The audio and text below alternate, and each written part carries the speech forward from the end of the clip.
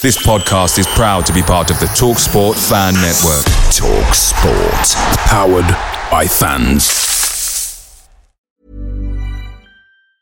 And there it is, that's as good as it gets on this stage. Nissan Townstar EV strikes again. It's an unstoppable van, unstoppable. Just fantastic. You can actually see the ProPilot technology in action. Effortless parallel parking. It moves with all the confidence that comes with a 5-year warranty. And with a bench full of all-star van experts, there's real strength in depth here. That's all-star quality. Search Nissan Townstar EV and visit your local all-star van centre to see for yourself. Terms and conditions apply. 5 years or 100,000 miles, whichever comes first. ProPilot is an advanced driver assist technology. Driver's responsibility to stay alert, drive safely, and control vehicle at all times. The TalkSport Fan Network is proudly supported by McDelivery, bringing you the food you love. McDelivery brings a top-tier lineup of food right to your door. No matter the result, you'll always be winning with McDelivery. So the only thing left to say is, you in? Order now on the McDonald's app. You can also get reward points delivered too, so that ordering today means some tasty rewards for tomorrow. Only via app at participating restaurants, 18 plus, rewards registration required, points only on menu items, delivery fee and terms apply. See mcdonalds.com. I said it too early, didn't I? How about now? Holmesdale Radio. On your computer. On your tablet. On your mobile. In your car. www.holradio.net. Live commentary. He knocks it inside to Crazy Empire, steps away from the attention to Smith. Empire now finds Bayan Fennick. Bayan Fennick, past 2, past 3. He's clipped there, but he's still going. Referee plays advantage. That's a penalty! Bayan Fennick must have taken on 5 players, beat the lot, and packed down in the penalty area. Live interviews. When I was youth team, Achille Lombardi used to give me lessons, and I said to him one day, I'm gonna be playing with you, and to be that he was the one. I remember him going down to the line and just crossing it back, and me sliding in with my left foot all them years ago and putting it in. And I think I remember it, and I know nearly every Sheffield Wednesday fan remember it because they keep telling me about it now. Expert analysis. It's hard to actually stop naming players. Gus Sell. You know what I mean? Say again? Hello? Alright, okay. That was strange, you just said hello. Well, most of the time anyway. Holmesdale Radio. www.holradio.net. Good evening and welcome to Holmesdale Radio. My name's Chris Hambling. With me today to go over the last week's events for Crystal Palace are Barney Fox and Nick Gusset. Or Nick Gillard is your actual name, isn't it? Yes. Yeah. Which do you prefer? Is Gusset better? Well, I don't know. I don't know. It depends on the biorhythms. All right, fair dues. Eagle-eared listeners might know. Eagle-eared? That's like a clever joke. Wow. Anyway. Oh, God. What? It's only taken a season to get one. I know. Anyway, might notice that I am a little bit ill today, hence realising I'd made a joke halfway through making it. I will try my very best to give some sort of a show for you, but it's not going to go well. I'm sorry. But what is coming up for you today? We have our review of the 0-0 first leg draw between Palace and Brighton that happened on Friday, and obviously we'll be looking ahead to what comes tomorrow as well. Helping us do that in approximately 13 minutes will be Neil Shipley, obviously playoff hero from 2004. Where he tapped in that Andy Johnson strike that just got saved against West Ham and sent us to the Premiership. Obviously, we've talked to Ships before, so we won't really be going over anything about his career or it's basically his time with Palace or what he's doing now.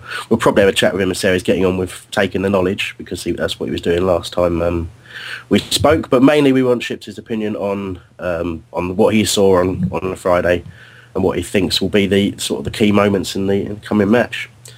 If you want to get in touch with us today, you can email us. It's radio@holmesdale.net. If you I've got a message again about a technical problem. It always interrupts me. Because I'm producing today, I have to stop and read it. If you are getting anything to do with choppy sound or anything like that, just hit refresh and it will go. It just does that sometimes. It's weird. So just hit refresh on your browser and it'll be fine. Anyway, so moving swiftly on, you can also tweet us. It's at HOL Radio. I had plenty of tweets in when I asked earlier on about who people wanted to replace Murray. Now he's out injured. Not sure the results of the scan have been made public yet. If they have, let me know. Also, there is the chat room. It's holradio.net/chat. And there's hopefully some people in there. And I'm sure Nick will be in there as well. We've got no phone line for today, so we had to renew the phone number. I don't really be bothered, frankly. Costs money, doesn't it? By the end of the season, you know. Oh dear. Also, I want to give a quick shout out. Nigel Croucher, he tweeted earlier on and said, can we give a new Facebook page for Crystal Palace's North East supporters a shout? So it's facebook.com/Crystal Palace North East supporters. There's a few members on there now, and I'm sure we've got plenty of support up in the North East. So have a look at that. It's facebook.com/Crystal Palace North East supporters. There you go. I think that's everything that I needed to do. Amazing. So let's talk about the 0-0 before we give Ships the ring. Obviously, the starting lineup, the sort of the key sort of headlines were really what you'd say arguably is the strongest available team, with Gabidon still being picked over Ramage. Dean Moxey at left back, obviously with Parr being out for the season. Owen Garvin continuing to start, as he has done ever since he's come back from injury. And obviously Zaha playing his last game at Selhurst Park. But so obviously it was the home game, so we kind of expected that we'd try and get ourselves a lead to take to the Amex, and it didn't work out that way. But I mean, overall, I think... Sorry. Yeah, go on. Sorry, can I ask you a couple of questions? Unfortunately, I was Brassic, so I couldn't make it to the game. What was the atmosphere and build-up sort of before kick-off like? It's an interesting one, because obviously it's probably the busiest it's been in a long, long while, particularly with Palace fans, because usually when we have what was essentially a sellout, usually you'll find it's because of a large away following or something like that. But it was very much Palace this time, so it was an interesting atmosphere. I think it was a good one. It's certainly one of the loudest and most consistent it's been at Selhurst Park for some time. I was a little bit disappointed in the Brighton fans, because I'm right next to them, and I've seen on their forums they're claiming to have outsung Palace for the whole game or whatever. I don't, honestly, they had the help of the roof of the Arthur, which makes a group of 50 people loud, and they were very disappointing. I heard them once when they were giving Murray grief when he was seriously injured, which was very classy of them, and I also heard them sort of right at the end of the game, really. But I mean, other than that, it was disappointing. But the Palace support was very, very consistent and very, very positive. Not a huge amount of moaning going on where I was, which I was happy about. And I think people were quite rightly lifted by the performance in the second half, especially. You said a couple of questions. Did you have any more? No. It was just about the atmosphere, the build-up, and how you were feeling before the game. I wasn't, because myself, I wasn't actually that confident going into the game. I don't think more than a handful of people were sort of talking around the pubs beforehand and things like that. Most people were just sort of, we'll be happy to still be in the game, and I think a lot of people were predicting, a couple of goals defeat, and it just didn't pan out that way. And I'm tragically sad, as you well know, and I'm quite ill, so I didn't really have a lot to do over the last sort of day and a bit, just lying in bed. So I'll just watch the game a few times. Not all 90 minutes over and over again, but I've been through the game on 3 occasions on the basis of having to do this show. It makes it sound like I don't want to do this show. I do want to do the show, but anyway. But so I've looked at it a few times, and honestly, we were talking about it pre-show, but my impression of the game has changed dramatically from watching it repeatedly. Because when I left the game, I was still of the opinion Ramage should start over Gabidon. I was still of the opinion that KG is not the player he was, and all those sorts of things. And I found that those are two of the better players on the day. To see KG still sort of running around right at the end of the game was a surprise to me when I saw it back on TV. So interesting stuff. Obviously let's sort of get into the sort of the first half and the second half, the difference between the two. I mean, Nick, what was your impression first of all of the first half? I thought we started off all right, but it wasn't as edgy as it could have been. Do you know what I mean? Brighton had a couple of clear chances that Speroni kind of stopped one. It was almost point blank at him, but he had to do well to keep it out. But other than one or two chances, I think we had as much chance as Brighton. Really, they just had more of the ball. Second half. Well, we'll come on to that in a bit. Well, yeah, we will indeed. Yeah. So you mentioned it, and Barney, I'll talk to you about these. That there were a couple of very, very, seriously impressive chances for Brighton. There was a point blank header from Hammond, and I think there was a ball sort of fizzed in that was nearly connected to. So, I mean, obviously, do you feel maybe we were a little lucky to go in still level half time? Yeah, it's the honest answer, and I hate to say it.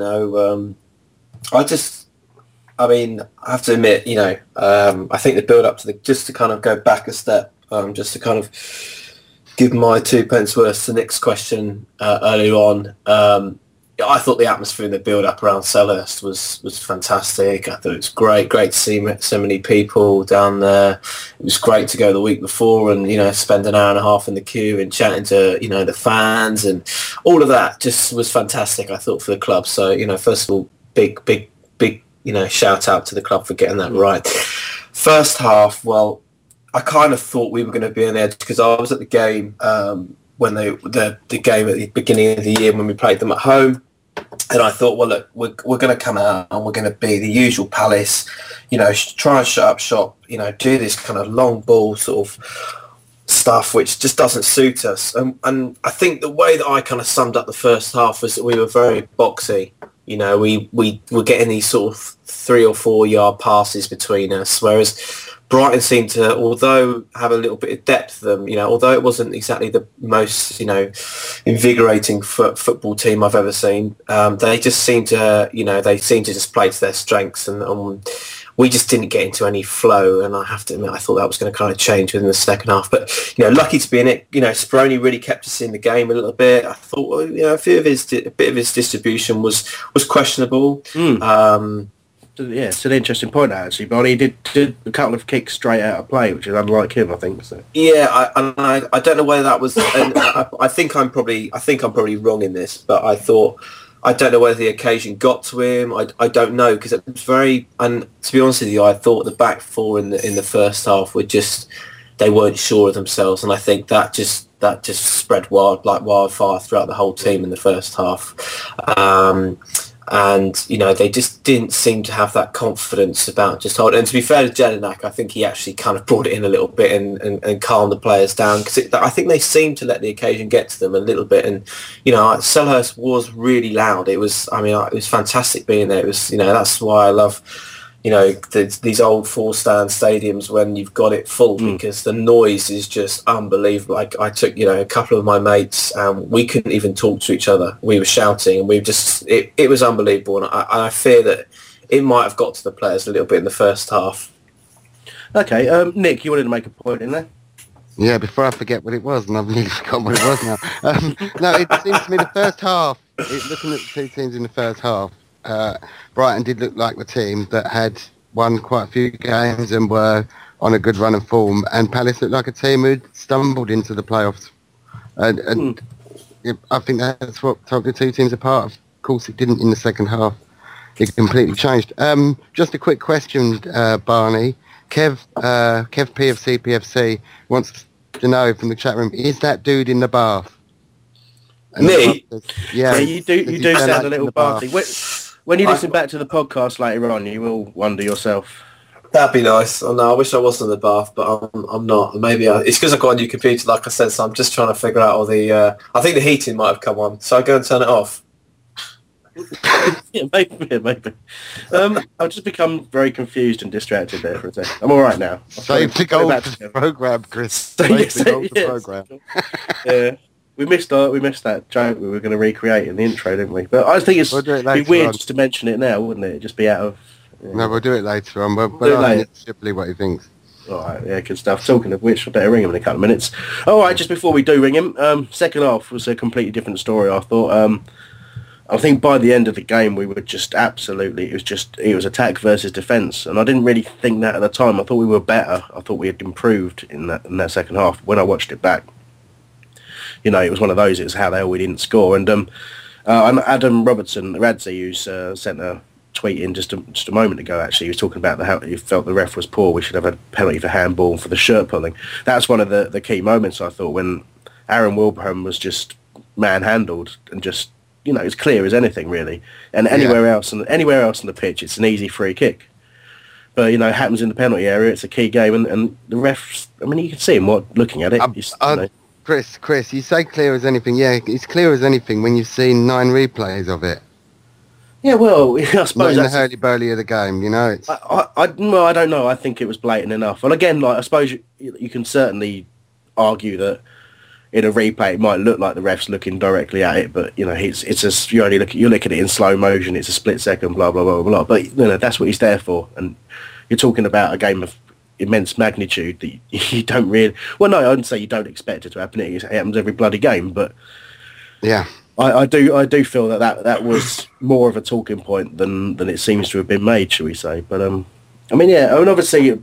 One last thing before we ring Chips is the key point. The main sort of blow to come out of the game was the injury to Glenn Murray, of course. I think the main blow of the game was Johnny Williams' foot wasn't like a fraction of an inch further forward than Will Fleet could get that crossing, because that would have been a certain goal. More important than Murray, I think, if we'd have got a goal. Yeah, maybe, but when your main source of goals is just is gone, and we don't know when he'll be back. Obviously, if he is a cruciate injury, you're talking Christmas next year, so it's a bit of a worry. Well, more than a bit of a worry. And but we'll talk later on. Got a load of people's opinions on who should come in his place and whether it would be a formation change and all that sort of stuff. But just before we do any of that, let's start ringing Neil Shipley. Now, hopefully he'll answer quickly, and I won't have to stall for too long, because I really hate stalling. It's awkward because you get like a ringing sound, like this ringing sound. But you never quite know how long you have to talk for. Hello, Chips. It's Chris Hamblin on Hull Radio. How are you doing? You all right? I'm all right. Yourself? Yeah. Very well, thanks. Very well. Fantastic. Well, you're on live straight away. Okay. It's nice of us to prepare you for that. But obviously, mate, we're talking about the playoffs, something that you know an awful lot about, and you were at the game on Friday. First of all, what were your overall thoughts on the game as a performance from Palace? Well, considering, obviously the draw, the way it sort of worked out, every neutral couldn't wait for that game, Crystal Palace and Brighton. So it was, I thought they done well considering that. It's easy to get all drawn into that and it affects your game. So I thought they handled themselves quite well. But on the same stretch, I thought Brighton quite a dangerous side. And certainly looking at the game, it was, even though there was no goals, it was a great game. Do you feel that with the way the second half went, do you feel that maybe it was a slight missed opportunity to take a lead there? Because I thought by the end Palace were the dominant side after struggling a bit early on. Yeah, there was about a 10-15 minute period where Palace were right on top, and obviously had some great chances. And you think if you could take one of them, it's such a thin line these playoffs. Obviously, every team wants to go in with an advantage, so they could have their moments. But obviously, you can't forget Speroni's save in the first half. I thought that was superb. It was. It's all about reactions, and obviously he's been doing that for years up at Palace. But again, I suppose the header goes a foot either side, and not even he can get there. So, I suppose overall 0-0. It could have been a lot worse for Palace, although it could have been better.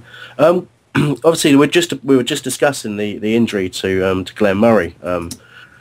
Obviously, the rumours are cruciate injury. So, what were your thoughts first of all on his performance, and then and obviously how big a miss is he going to be for Palace? Yeah, well, I've not seen a great deal of Palace this year, so it was. I was obviously looking forward to seeing him. He's a fantastic player. He don't score an amount of goals. The one thing I didn't think Palace done as well is get up with him in the first half, especially. I thought that's something Brighton done a hell of a lot better when they broke amount of times they did have about four or five players in and out of the box, where Glenn Murray, I thought, was feeding on scraps for a lot of time. He was having to do a lot of work, relied on Johnny Williams and Wilfried Zaha to go and do all that. I'd rather, get up with Murray, and I'm sure that he would have thought the same. Regarding his injury, could see exactly what he was trying to do. It was interesting after when Ian Holloway said that he thought he'd been tackled. He obviously had no idea where he was. Obviously, as we all know, no one did tackle him, but as soon as he went down, you could tell he's done something bad. His agent was in the boardroom after, and he did actually say he thinks it's not too bad. Oh, really? Now, obviously, then. Yeah, he said that, but then obviously, Ian Holloway's going to know a lot more than his agent, I would imagine. And he said after that it was suspected cruciate, which is the worst kind of news you could ever have. You take someone who's got 30 goals away from the side. It's unbelievably bad timing and bad luck for him. He'd be unbelievably frustrated with that. Absolutely. Nick? Yeah, apparently he had a scan this afternoon, according to Bubs in the chat room. What are your thoughts on Williams then, Neil? Nick here, by the way. How are you doing? Yeah, doing it. Yeah. Another one. I've heard a lot about. Obviously, to make his Welsh get full caps for the Welsh side. I was looking forward to seeing him, and he looked unbelievable on the ball. There was two players who could have made it happen. Obviously, it was him and Wilfried Zaha. He had the beating of Wayne Bridge. I know they switched him in the second half, but they are two very dangerous players who, as I say, they're the ones who can make things happen. And it's again, it's just unbelievable bad luck that he's gone off. I think it was his hamstring, isn't it? Yeah, I think there was some discussion that it might have just been a bit of cramp and he couldn't quite shake it off. So sounds positive for him, but yeah, certainly was holding the hamstring. But yeah, well, hopefully that's not too bad. I mean, obviously, if it is only just cramp, then he'll rest for a few days and hopefully be all right. Because he did. Obviously the final ball could have been a little bit better off him, but he was one you want to get on the ball as much as possible. He's got great control, great feet. Yeah, I mean, obviously you saw him up close there. He's one of those players. He sort of had more of an impact for us off the bench, and it kind of, I suppose, part of that's probably the fact he has had injury problems. But I mean, do you see him as a 90-minute player, sort of, or do you think maybe when he's still young? I've not seen enough of him. I mean, obviously, seeing him the other night, I think if he's 85, 90% fit, I'd play him myself. These are the games where someone with a little bit of magic could be the difference, and you wouldn't want to be saying that after the game. We should have played him or that. I would prefer to see him play, and of course, if he gets tired, then drag him after 60 minutes or an hour. But I'd rather him sort of go on there, do his bit, knowing full well if he does get cramp again or if his hamstring does play up, you've got someone who can come on because his ability it could be the difference. Absolutely. Okay, Barney. Hey, Sips, how you doing? All right, Barney here. Doing all right? Yeah, good.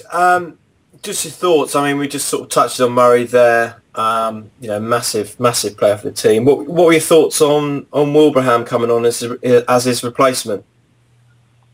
I thought he done well. I mean, I know him as a player anyway. I mean, he's a grafter, which you're going to need.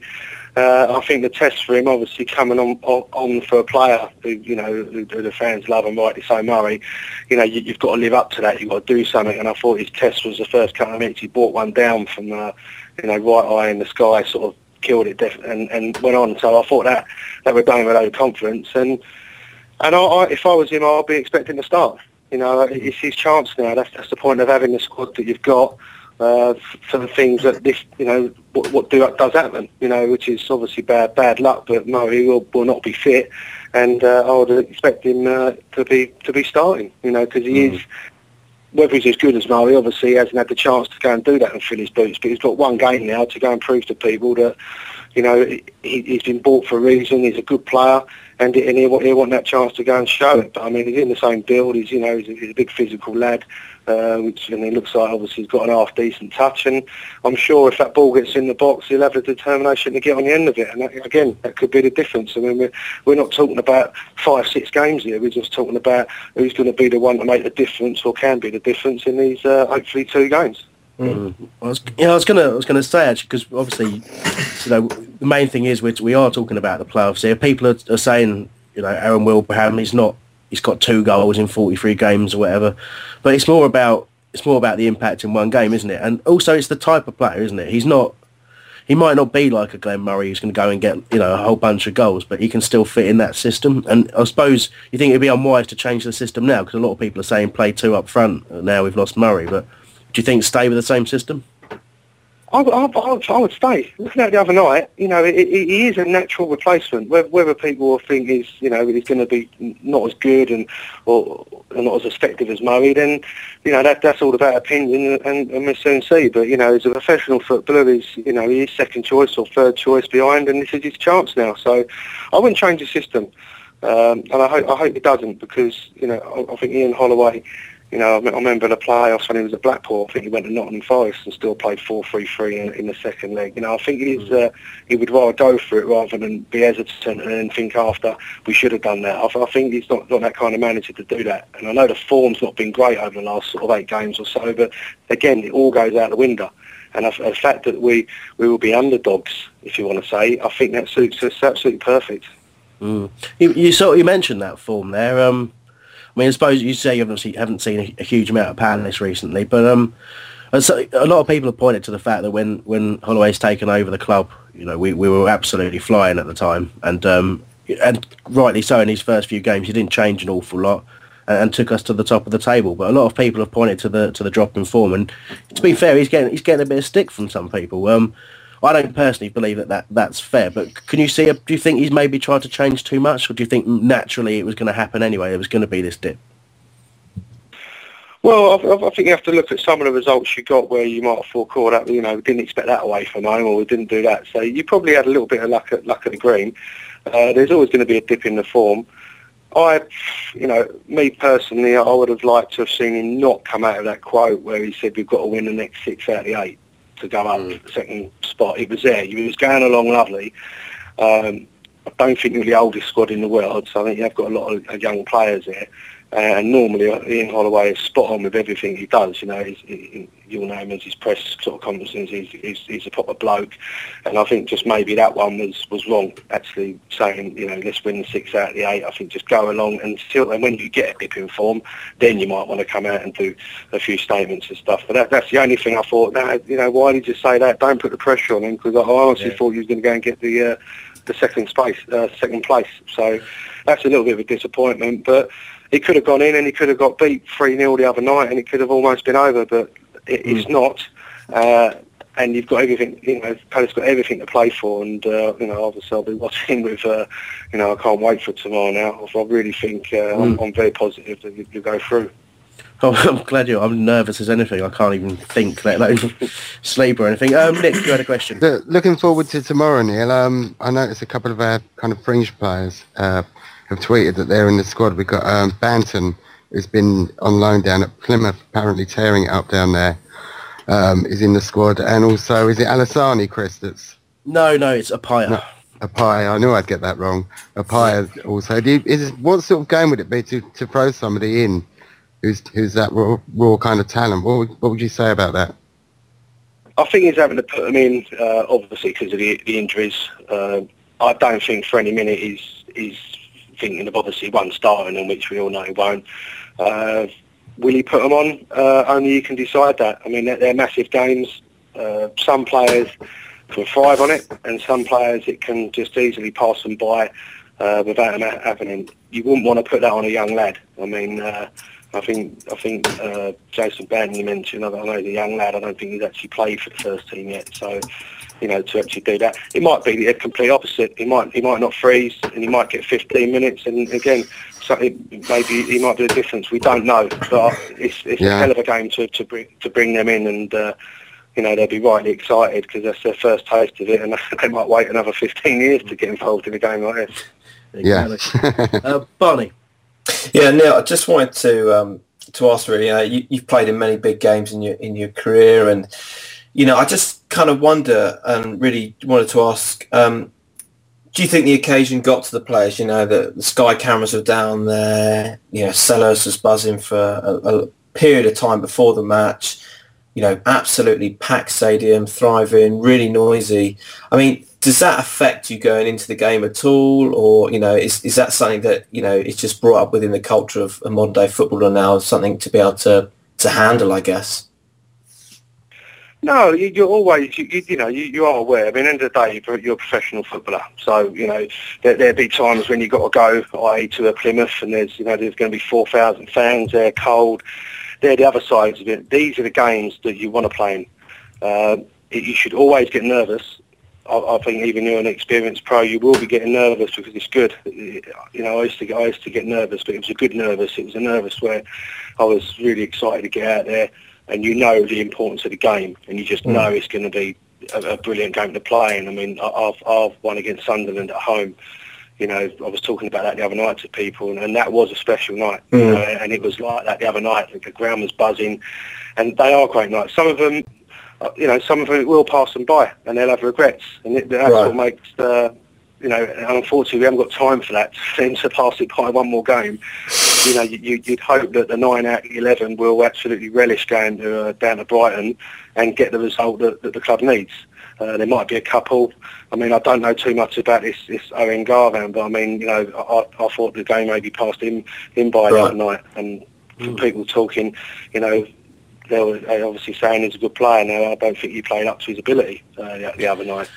So it does affect people differently, even experienced players. The two centre-halves there, Danny Delancey and Danny Gavin, they'll be nervous, and they're the ones that they've got to show the younger lads, and get them so that they're not focusing too much on the game. At the end of the day, you've got to go out there and try and be relaxed, but know the importance of the game. Right. Fantastic. So Neil, you're Ian Holloway for the day tomorrow. What's the last thing you say to the team before they go out? The most important thing I'd say is probably what I've been going on about. It's the passing you by a bit. It really is. You don't get these opportunities. Now, I was lucky enough to play in a few finals. I lost one, but I won a couple, and them two are completely different feelings. But I remember the one with Barnsley, and Harry Bassett said that. He said, "Something that's passed you by today, and you won't get another chance." Now, luckily for me, I did. So, but if I was in Holloway, that's what I'd be doing. Without putting too much pressure on them, you've got to go and ask them to go and give a little bit extra, and that's what makes the top players, not world-class players, just top players, the ones who's going to be the difference on that night. Regardless of what they've done for the last 10 games, regardless of what they're going to do in the future now, it's all about tomorrow night. And they're going to, I imagine, it'll wind them up about, how they think that they're going to win. And so I would certainly mention that in the team talk. Gus Poyet says Palace have got to go and bring something special to the table and stuff. Well, who's going to be that one? I'd be challenging all the players. Who's going to be the one that who's going to be the hero, or the hero might be just to slip someone through, or get a penalty, something like that. Yeah. But you just don't want it to pass them by. That's the most important thing, because, at 10 o'clock on Monday night, if you haven't done enough, or you don't think that's it, you're never going to get, well, you might, but you're not, for that particular leg now, you're not going to have another chance to go and do yourself proud. No, absolutely. You mentioned him as a potential match winner before, Wilfried Zaha. In the first half, he was up against Wayne Bridge, who did a pretty good job on him, although I thought, towards the end of that half, Wilf showed him a few things. Got switched to the other fullback because he was on a card, I think, for the second half and did a lot better. Do you think, obviously he's a key player, but, what do you think it was simply that Bridge was a difficult opponent that kept him out of the game? Well, he's experienced. Certainly when you play that kind of system with a 4-2-3-1, you can have 20 minutes on the right, go and switch with, Johnny. You can keep doing that. It's not going to upset the system. So he might have, maybe he should have done that, switched it about maybe once in the first half. But certainly he's an experienced player, Wayne Bridge. But as you said there, Wilf sort of done a couple of things just to remind him that he's a lot younger, and he will go past you if he gets the opportunity. And he put in a couple of great crosses. So I wouldn't make that a massive thing to do Monday. But the beauty is you can just because you switch them once, you don't mean you can you don't do it again. You can switch them 3 or 4 times during the match. Yeah. Give them something to think about. But he's certainly one. Obviously we know he's at Man United, but he's the one more than anyone should be going. Well, they've been good to me, Palace. Have that in the back of your mind. They've got the move on the strength of this at Palace. Can he be the one? I'm sure he'd be determined to pay back Palace for giving him such a good move. I suppose, well, exactly. It's his last chance. Barney, did you want to ask that specific question? Yeah. I mean, for me, is this where Wilf can actually prove why he's going to be going to United in the summer? Can he be the game winner? Do you think, Neil? I mean, for Palace, can he get them to this final? As I know, with his team, can he be the one actually leading there, the one who's going to create that something a little bit special, which we haven't really seen in the last, really in the back end of the season, one might argue. Well, the answer to that is 100% yes. Of course he can. I mean, as I say, I've not watched all your games and stuff, but obviously I watched him the other night, and I know speaking. And there it is, that's as good as it gets on this stage. Nissan Townstar EV strikes again. It's an unstoppable van, unstoppable. Just fantastic. You can actually see the ProPilot technology in action. Effortless parallel parking. It moves with all the confidence that comes with a 5-year warranty. And with a bench full of all-star van experts, there's real strength in depth here. That's all-star quality. Search Nissan Townstar EV and visit your local all-star van centre to see for yourself. Terms and conditions apply. 5 years or 100,000 miles, whichever comes first. ProPilot is an advanced driver assist technology. Driver's responsibility to stay alert, drive safely, and control vehicle at all times. Away days are great, but there's nothing quite like playing at home. The same goes for McDonald's. Maximise your home ground advantage with McDelivery. You in? Order now on the McDonald's app. At participating restaurants, 18 plus, serving times, delivery fee and terms apply. See mcdonalds.com. Some other people will go, he should be doing a bit more, and I think the whole side should have kept the ball a lot better. The Brighton were far superior at keeping the ball than Palace, obviously. But no, Wilfred definitely can be the one, and I really did enjoy seeing them two on the ball.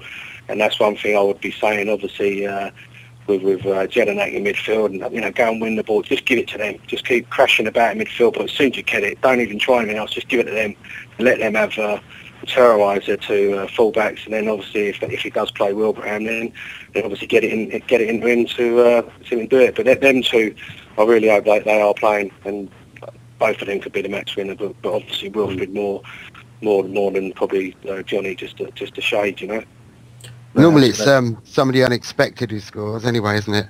I mean, fair play to Ben Watson on yesterday.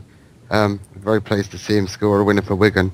That's he's in the record books forever, isn't he? Yeah, well, listen, I mean, he's a great bloke as well. I really did think, one, he was an unbelievable talent. A both-footed midfielder who's brave, and he ticked all the boxes what you want out of a midfielder. He's got his move, and he's in the selection now. We've got an FA Cup, scored the win in the FA Cup. I've got an FA Cup medal. I'm really, really pleased for him, and I did have a jump up when he got that, because you want to see people out do well, and fantastic experience for him, and something now. Hopefully he'll have more good memories, but no one can take that away from him, and that's a great one to have. Hopefully it'll wipe the memory of a few missed penalties away, eh?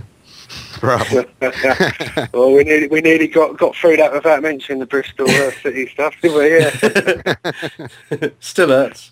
I just want to ask you a little bit about Brighton, actually. Obviously, we're going to their place now. The last time we were there, they well and truly did us 3-0 and ruined my, at least a week I was incredibly depressed for.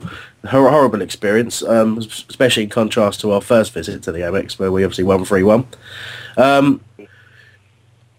Would you expect, I mean, obviously it's a one-off game, but, should we be fearing a similar result there? Or do you think perhaps... I don't think that'll even be mentioned, certainly by the manager. As we all know, it's just about these two games. Now, you've got to wipe away what happened the other month there. This is all. I mean, these are a good side, and that's one thing you do have to acknowledge and say these are a good side.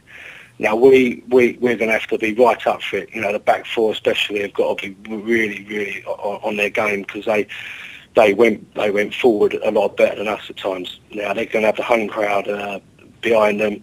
They will be buzzing. So the worst case scenario is Palace concede in the first 15 minutes for me.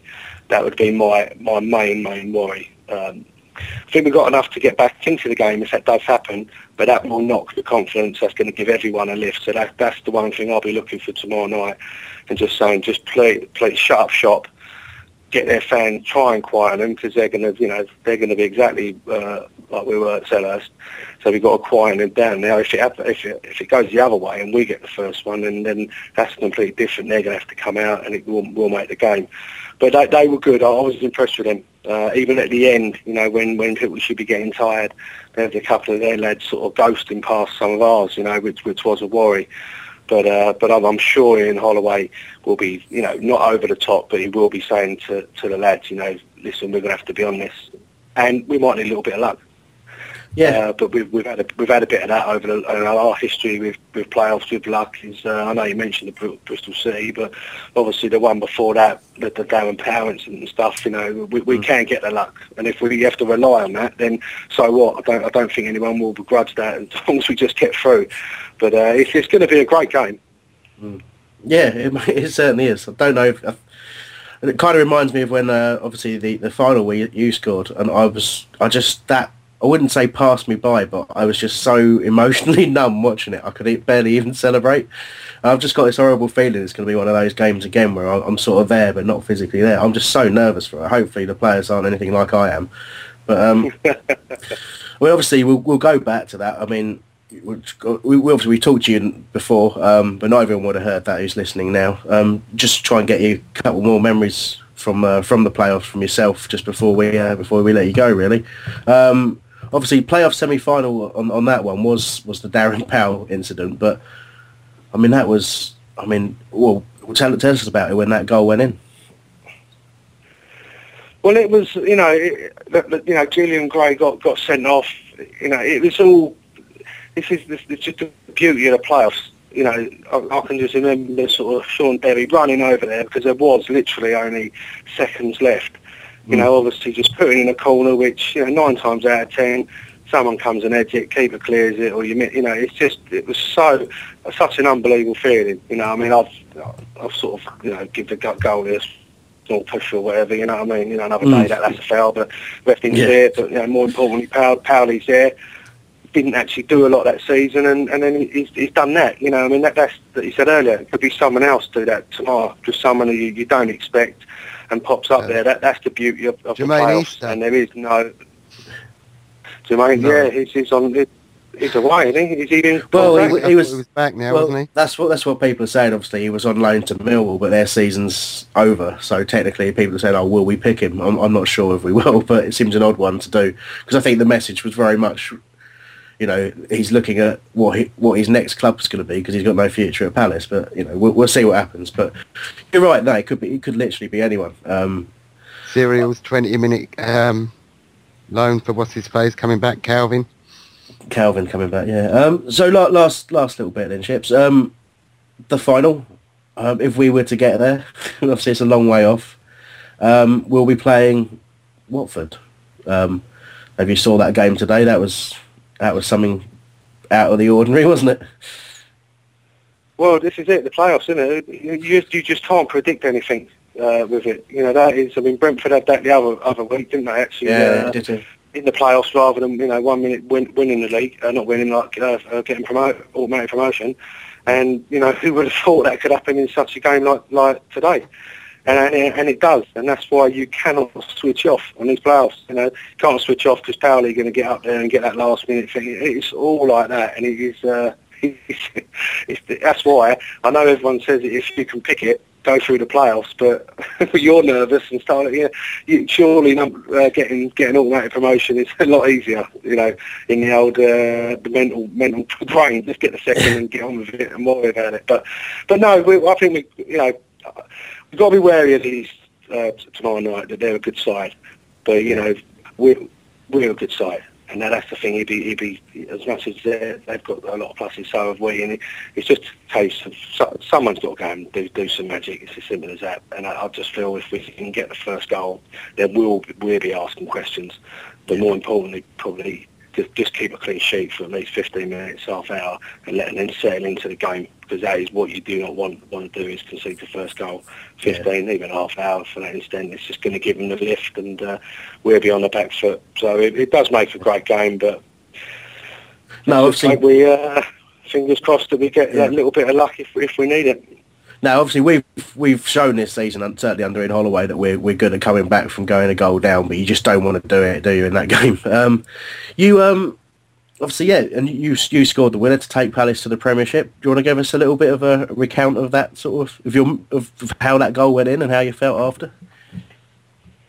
Well, obviously, AJ had a shot.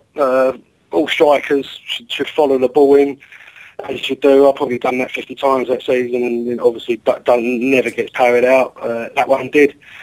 You just got to concentrate to get something on it, and I think I've got one shin then the other, and then it sort of burst the net, as I tell people, but trickled over the line, and it was an important goal. But looking back on that game, again, we weren't the forms. Well, on paper, West Ham were the better side. They didn't turn up. And we did actually deserve to win it in the end. I thought marginally won it, even though it wasn't a particularly great game. But they, that's the thing. You have to take your chance, and they didn't. And I'm sure if they would have turned up, then we would have had a lot tougher game, and maybe have even lost it. But that's all ifs and maybes now. We done the job, and they managed to do it the year after, didn't they? So, but as I say, we got to get through tomorrow. But we haven't mentioned Kevin Phillips as well, because that is one man who does know where to go. And I'm sure if he comes off the bench, he knows what to do. He's someone obviously you'd have played against. I don't think you ever played with him, did you? But he's still got it somehow, hasn't he? Yeah, well, that's the thing. You can try and teach the youngsters about how to score a goal or do this and that, but when you've got the instinctive goal threat that Kevin Phillips has, and he won't start, and he probably shouldn't start. I don't think. I think just to bring him on, he will. He can get a goal, and it looks like we're going to need a goal either way. If it's 0-0 and he wants to get the winner, or they do, we're going to need a goal at some stage. So he will be chomping at the bit. Obviously, see him warming up and coming on. I'm interested that he come and dropped in and played as the three behind the one. I'd like to obviously see him up front if that chance does arise. Absolutely. And finally, Barney's asking, do you, certainly it seems that the view is that Palace are very much the underdogs here. And do you think that's maybe something that suits Palace? I think it does, yeah. I think it does. Of all the time, the two personal experiences with Palace in the playoffs was obviously 97. I know we won at home 3-1. And we actually lost away, but lost, so it was enough. We lost 2-1, but we would have been the underdogs there as well. So Hopkins got a goal. Obviously, they got two more, but that weren't enough to knock us out. So we went through that game. And then obviously, if you fast forward to Sunderland, again, I know we took a lead to the game. They scored early and stuff, and then everyone would have thought they just would have gone on and won the game. So again, we would have been underdogs to both of them. And I think Palace will be underdogs tomorrow. So it's nothing new. It's nothing new to the club. Obviously, they're a completely different set of players, but they were in 1997 to what they were in 2004. So that doesn't matter either. It's just if you are going to go with stats and stuff like that, then so what? If we're going to be the underdogs, we've done it twice before, and I'm sure that I just think we're going to go through it more. Really do. Fantastic. Well, I do agree, but it's going to be well, emotional getting there, shall we say? Finally, just want to ask a little thing about you. Actually, last time we spoke, you were doing the Knowledge. I think you still doing that? Yeah, I think I'm trying to break the record for the longest time to do the Knowledge. Yeah, my scooter blew up about 2 months ago, which I've not replaced. So yeah, I'm not having much luck on that. I seem to be bumping into all kind of coppers who just fancy giving me 3 points at the moment as well. So I'm on a knife edge for that. But I am doing it. But I'm still I'm still not done it, so it's as simple as that. I do want to do it, yeah, but I need a scooter first, and that one blew up, so probably with my weight is going. Are you doing anything football related at the moment? Yeah, I'm still managing. Our season's obviously finished. I'm still managing North Greenford, which is like a step 4. They're over sort of Wembley way. Yeah, it's okay. You know, it's step 4 foot, but at the end of the day, I would like to have an opportunity to get a little bit more serious with the football, because I do miss it. I was signed last year to apply for better non-league jobs, and you know, you don't even get a reply back to saying thanks, but no thanks. So it's even non-league football. But they asked me to come back, and I did. And yeah, you know, it's something, when you're not doing it, you miss it. So you can't grumble. It is a job, even though you don't get any money for it, but it is a job. And I'd like to think in a few years' time I'll be a little bit higher up doing it, 'cause it's something I'm passionate about. Fantastic. Well, listen, very best of luck with that, and obviously thank you so much for joining us today. I'm sure we'll speak again in the near future, hopefully after Palace winning the playoffs. That'd be nice, wouldn't it? Yeah, let's hope so. Otherwise we can all sulk for a few weeks and avoid everyone, eh? Exactly, I will. Yeah. Cheers, Ships. Really appreciate your time, mate. Good luck, lads. Good luck tomorrow. Cheers, thanks, Ships. Ships. Thanks. Bye-bye. Bye. Bye now. That's the fantastic Neil Shippey there. Very generous of his time once again, and obviously you can tell he's immensely knowledgeable as well about not just the playoffs, about Palace and about football in general. Fantastic bloke. Got some great stories as well, and I know he often seems to get caught up drinking with Palace fans after games as well. I've heard some stories about that. Good lad. A couple of things we didn't really talk about during that. I want to talk about Will Buckley, his general performance and his inability to stay on his feet. First of all, when I was at the game, I thought he was, you know, one of their better players. Having watched it after, oh dear, I thought he was absolutely piss poor. And frankly, his acting ability is. I mean, I know Brighton fans always talk about Zaha being a diver, and then can't see it with Buckley. And I suppose they'll probably level the same criticism at us for labelling Buckley a diver and Zaha not. But I mean, Nick, what do you think? Well, I agree with Lions 550 in the chat room. Is Buckley equals cheating, and That's something else. Can't say what the other word is. David Cameron. Is it cheating, David Cameron? Oh, that's fair dues. Bloody hell, that's thrown me. That's a horrific insult. I'm going to ask you, actually, Barney, do you think that Brighton played for the draw in that game? It's just something that occurred to me while watching. I think they did, because before I came on show tonight, I kind of went a little bit more in depth into finding out kind of, you know, what Poyet was saying after the game and whatnot. And, you know, he seems pretty content with the draw. And to be honest with you, Chris, I think I left the game on Friday and I was really, really hacked off, and I've been hacked off all weekend, and I'm trying to figure, because I've never quite felt this kind of annoyed about a game, and I'm thinking, well, we haven't lost, it's a draw, and I think the thing that is getting me and is kind of coming to realisation is that, you know, we're a better team than this, and it's really frustrating to watch a group of very talented young individuals with just so much sort of, you know, it seems to be in parts of the season had so much ambition to go forward and be successful. And for a team like Brighton to then come to Selhurst on Friday night and, you know, really did not really exactly play exciting football. And, you know, you talked about the fans earlier. Well, you know, I was right next to them, and, you know, they were just kind of with absolute drivel, and I feel a bit sorry for them having to watch that team every week, to be honest with you. Yeah, exactly. You know, they weren't. You know, I at least I walk away from a Palace game going, God, that was fantastic. I didn't see that at all from Brighton. I thought, you know, I'd be really depressed if I watched this lot in the plastic stadium that they play in down there, you know, in the middle of nowhere, and, you know, watching players like Buckley fall over left, right, and centre. You know, they're not. I don't think they're an exciting team. You know, I watched the playoff game today, and I watched Watford, and, you know, credit to Watford, they play a great game, and it's weird, isn't it? Because Poyet and Zola, you think they come from the same sort of school and ethos of football, and yet their teams are very different. If I was a Watford fan, I'd be thinking, we actually play decent football, they entertain me. Brighton, they've just got a couple of good ex-Premiership players in there, and the names of Bridge and Upson, and if they weren't in the squad, then, I mean, to be fair, actually, is it Cusack, ex-Man United goalkeeper?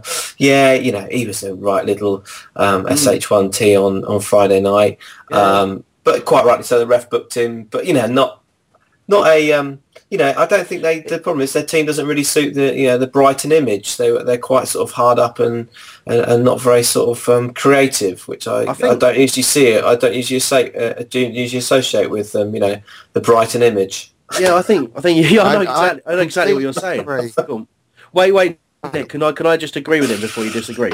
Because then you can disagree with us both. I just think honestly, like what you pointed out there, like the difference between Brighton and Watford. Whatever you think in terms of their ability, I think they're a very, very cynical side. As in, they go down and they make a lot out of any situation where they might be able to get someone booked. They're always up for that. They're very aggressive. They're right up front. And you're right in the kind of Brighton family club image, which with their clappers and their foam seagulls. Did you see the foam seagull? What the hell, man? But anyway, when Murray went down, Cusack's going on about someone's grazed his head, and I'm thinking, hang on, mate, you're 6'5", broad goalkeeping lad, and you're worried about someone scraping your head. Come on, grow up a little bit. And fair play to the ref. I thought he had an appalling game. Premiership referee. I was really disappointed, but fair play to him. He's turned around to him and gave him a yellow, and quite frankly, he should have got a red. Yeah. No, I think it was a disgraceful reaction to what was quite clearly a serious injury, and their fans were an awful lot better. But Nick, you wanted to disagree with Barney's assertion of Brighton. So much other stuff. I don't disagree with all of it because you mentioned about 58 things. So do you want me to dissect all of it? Well, if you're right, they were horrible to chant. No, sorry, Nick, I think Brighton. We should give them a lot of credit. They've come into their run at exactly the right time. Whatever you think of them, they're not a bad team. They wouldn't have finished above us. No, I think Chip's right. But I think tomorrow's just going to be a lottery. Not a lottery, but I don't think it's as over as we think it could be, if you know what I mean. Does that make sense? Well, I don't know, you said it, so there's a limit amount to the amount of sense it will make, but Okay, Nick, I'll put it to you, Nick. If you were a neutral fan, would you go and buy a season ticket at Brighton? I think a lot do, don't they? If I was a neutral fan, what if I didn't support anybody? If you were watching purely a football team, my house. If I was a neutral fan and I had to go anywhere, I'd buy a season ticket at Fulham. I'll lay on a cab and we'll get you down there. Would you? Brighton, they're not the most entertaining team, really, are they? They're not a joy to watch. Well, clearly not to yourself. I'm sure that their fans probably will say that they enjoy it. I'm kind of sort of torn. I know what you're saying, Barney, and I know what Nick's arguing against as well. Like, I'm not going to, I don't like them. I'm not going to hide them. No, I don't like them, but I don't like them at all. Frankly, I hate them. But they are where they are in the league. They're above us. They finished above us in the table. The last time we played them, they scored us 11v11, which they can always point to our previous scoring of them being 11 versus 10. So we were in a position where it's very hard to argue that they're not a better side than us, even though I believe that is the case. But they got players sent off because they're a dirty team. Well, there you go. That's a perfectly acceptable argument for it. But there we go. Like exactly. Being sent off is part of the game. That's what happens when you do those sort of things. But look, there's no getting away from it. It's going to be a tough game. But I don't see the sense in trying to pretend that they're not a good side. Personally, I think they're nowhere near the side that they think they are. They're nowhere near as good as they think they are. Like, I'm certainly not saying we've been nowhere near the side we know we're capable of. Exactly, and I think we've talked about it. That's why it was pretty frustrating about the way the season ended, and that's why people got quite so angry about it. In that it just does seem that that we saw us at our very best, and we saw what we're capable of, and we've just struggled to get back to it. And on our day, we'll beat anyone in this division. I'll try and get through this. We've got about 4 minutes left. I've talked about Gabidon. I did think he was our best defender, but I'm still a big fan of Peter Ramage, and I wouldn't be averse to seeing Ramage come back in, but I don't expect that to happen. Depends a lot on fitness. It's obviously the other thing about the playoffs is you're playing games in quick succession. It wasn't long after we finished the season against Peterborough that we had to play the game on Friday, and it was not long. It's not much rest before we have to play tomorrow. So it's going to be a difficult time for someone like Gabidon, who's struggled for fitness and had injuries and stuff. So maybe that game will be a bit too soon for him. But we'll see. Moxie and Ward as fullbacks. Ward's been fantastic going forward. Moxie was pretty good going forward, I thought, actually, second half. But defensively, Ward's looking more assured game by game. I'll give him that. But it still does feel to me like it's the weak area, if you like. I disagree. Had Ward been playing all season, and if he'd played as like he's been playing the last few days, few games, I think he'd have challenged Mealy for Player of the Season. Really? I can see where that comes from. That's very, very high praise indeed. I don't know if I completely agree, but he's a fantastic prospect as a fullback, and certainly, his form in recent times has been superb. But I don't know, we'll see. I still feel he lets the crossing weight a little bit too much, but that has been happening less. It'll be interesting to see what other people think, because I just want to mention the whole poll.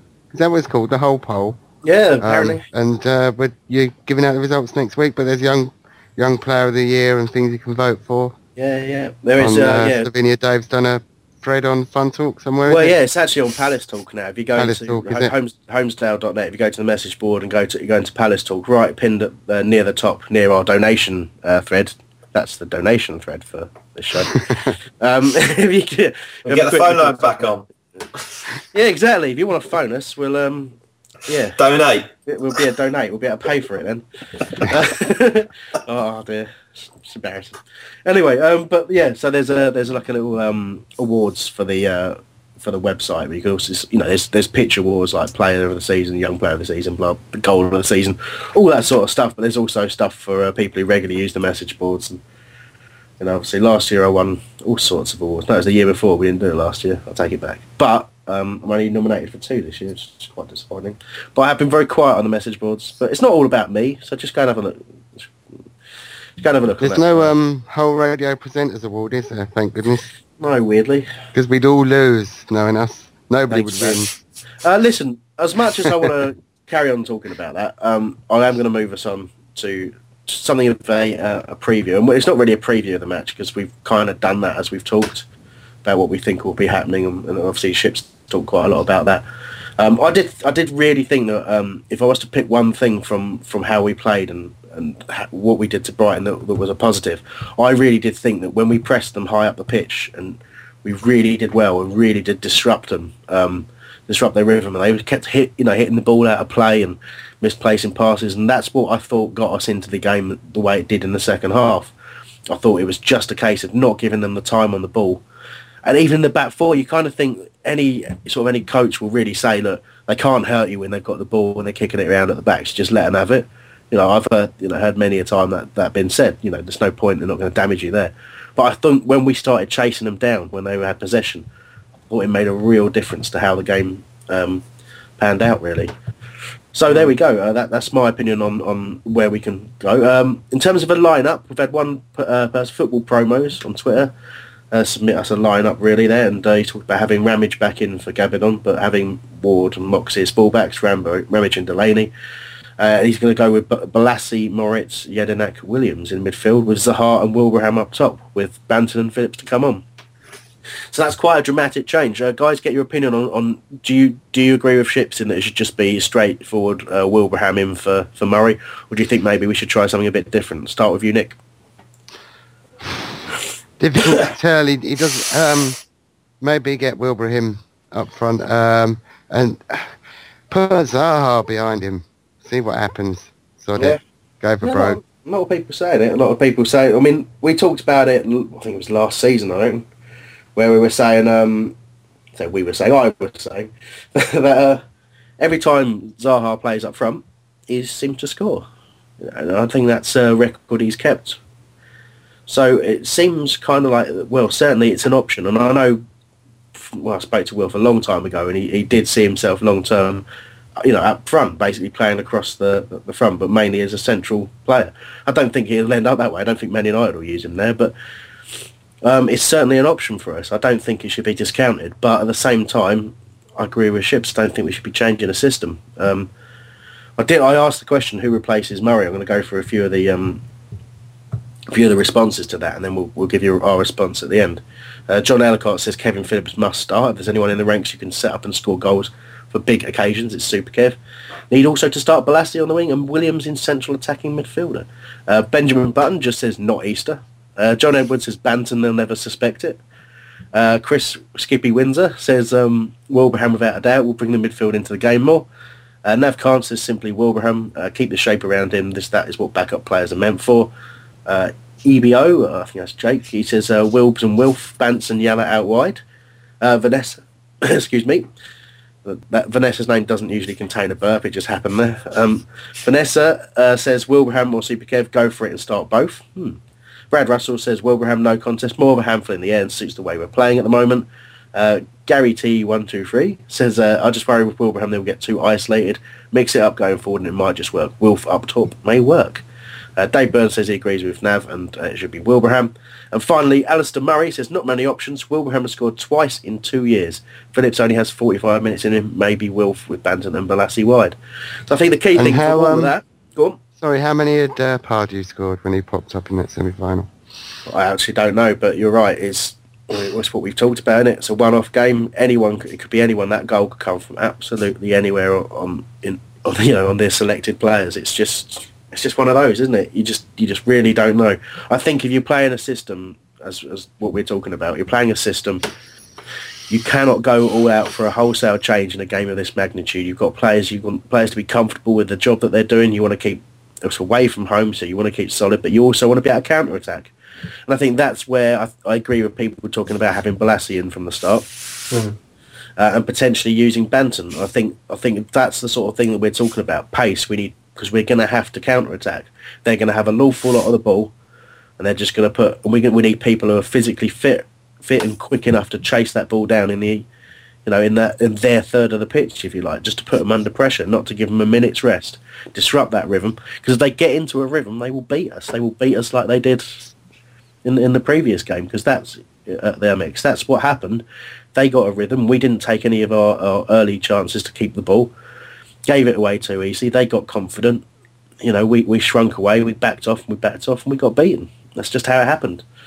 And I worry about our ability to stop crosses. I just think the best way is just simply to actually have the ball. Sounds stupid to say it, but we just got to have more of the ball. Anyone disagree with that? No, I think that's the way you win games, isn't it? Have more of the ball, put the ball in their goal more often than they put the ball in your goal. That's right. And that's all good things. I think it's so open, though. I think if Brighton fans will be thinking they've won it. Palace fans aren't so sure what's going to happen. No, I don't think we can be as confident as they are, but that might do us some good. Yeah. Okay. And finally, Barney, your thoughts? Yeah. Well, I think we've just got to shut up shop for the first half, really. And I actually don't actually mind, talk of maybe not so informed strikers coming on. Actually, what we actually need, I think, is someone at the top who's just going to be a little bit muscly and kind of give their defenders a bit of a problem and just let them know they're here. Hey, easy. We are in Brighton and all. And to be fair, I know that we've touched on Easter. He's a player that can do that. Just give people a little bit of hassle up front, and that's not a bad thing to do. Let's just shut up shop for the first half. I think Balassi's got to come on. I think that's how it works. I think we let him just kind of run the midfield for the first half. I think Williams second half let the pace come in a little bit and kind of do this switching from left to right. And then Kevin Phillips has got to come on a little bit sooner, in my opinion. The 86th minute at Selhurst Park on a buzzing crowd to get a winner is, unfortunately, even to his standards, is not quite long enough. So I don't think he should start, but I think, get a good half an hour out of him with Zaha just maybe sitting behind him, just feeding those passes that he needs. Okay. Well, that's what we think. Obviously, it doesn't really matter at the end of the day, because all that matters is what happens out on that pitch tomorrow night. I'll be there. I'm sure most of you listening would love to be there if you can't. But obviously, we'll have some degree of reaction from it on our next show, which will probably be our final show of the season. Obviously, if we do get through and win those playoffs, there will be a special show for that. But otherwise, we're recording something, I believe, at the Selhurst Six-a-Side tournament on Saturday. So that should be entertaining. Finally getting a decent team on the turf at Selhurst, aren't they? Us lot. Yeah, rapidly improving each week. Yeah. I thought you were going to ask Ships if he could play for us. That's what I was. Well, what you're up to at the moment. I was going to, but listen, I play that role for us, which is let's just call it the big lump up top. That's the head. Yeah, all right, mate. Nice one for that. Yeah, that's all right, wasn't it? The reason I didn't just say bye is because I'm stalling for time while I work out how to actually stop the show. Don't worry, no one will ever know. They might know. Anyway, listen, thanks for listening. Be available for download if you missed any of it. That wonderful conversation with Ships. And we'll be back next week. Bye, everybody. Bye. Yeah. Right, nice one. It's the 90th minute. All your mates around. You've got your McNugget share boxes ready to go. Your mate's already got booked for double dipping, and you steal the last nugget, snatching all 3 points. Perfect. Order McDelivery now on the McDonald's app. You in? At participating restaurants, 18 plus, serving times, delivery fee and terms apply. See mcdonalds.com. And there it is, that's as good as it gets on this stage. Nissan Townstar EV strikes again. It's an unstoppable van, unstoppable. Just fantastic. You can actually see the ProPilot technology in action. Effortless parallel parking. It moves with all the confidence that comes with a 5-year warranty. And with a bench full of all-star van experts, there's real strength in depth here. That's all-star quality. Search Nissan Townstar EV and visit your local all-star van centre to see for yourself. Terms and conditions apply. 5 years or 100,000 miles, whichever comes first. ProPilot is an advanced driver assist technology. Driver's responsibility to stay alert, drive safely, and control vehicle at all times. This podcast is proud to be part of the TalkSport Fan Network. TalkSport. Powered by fans.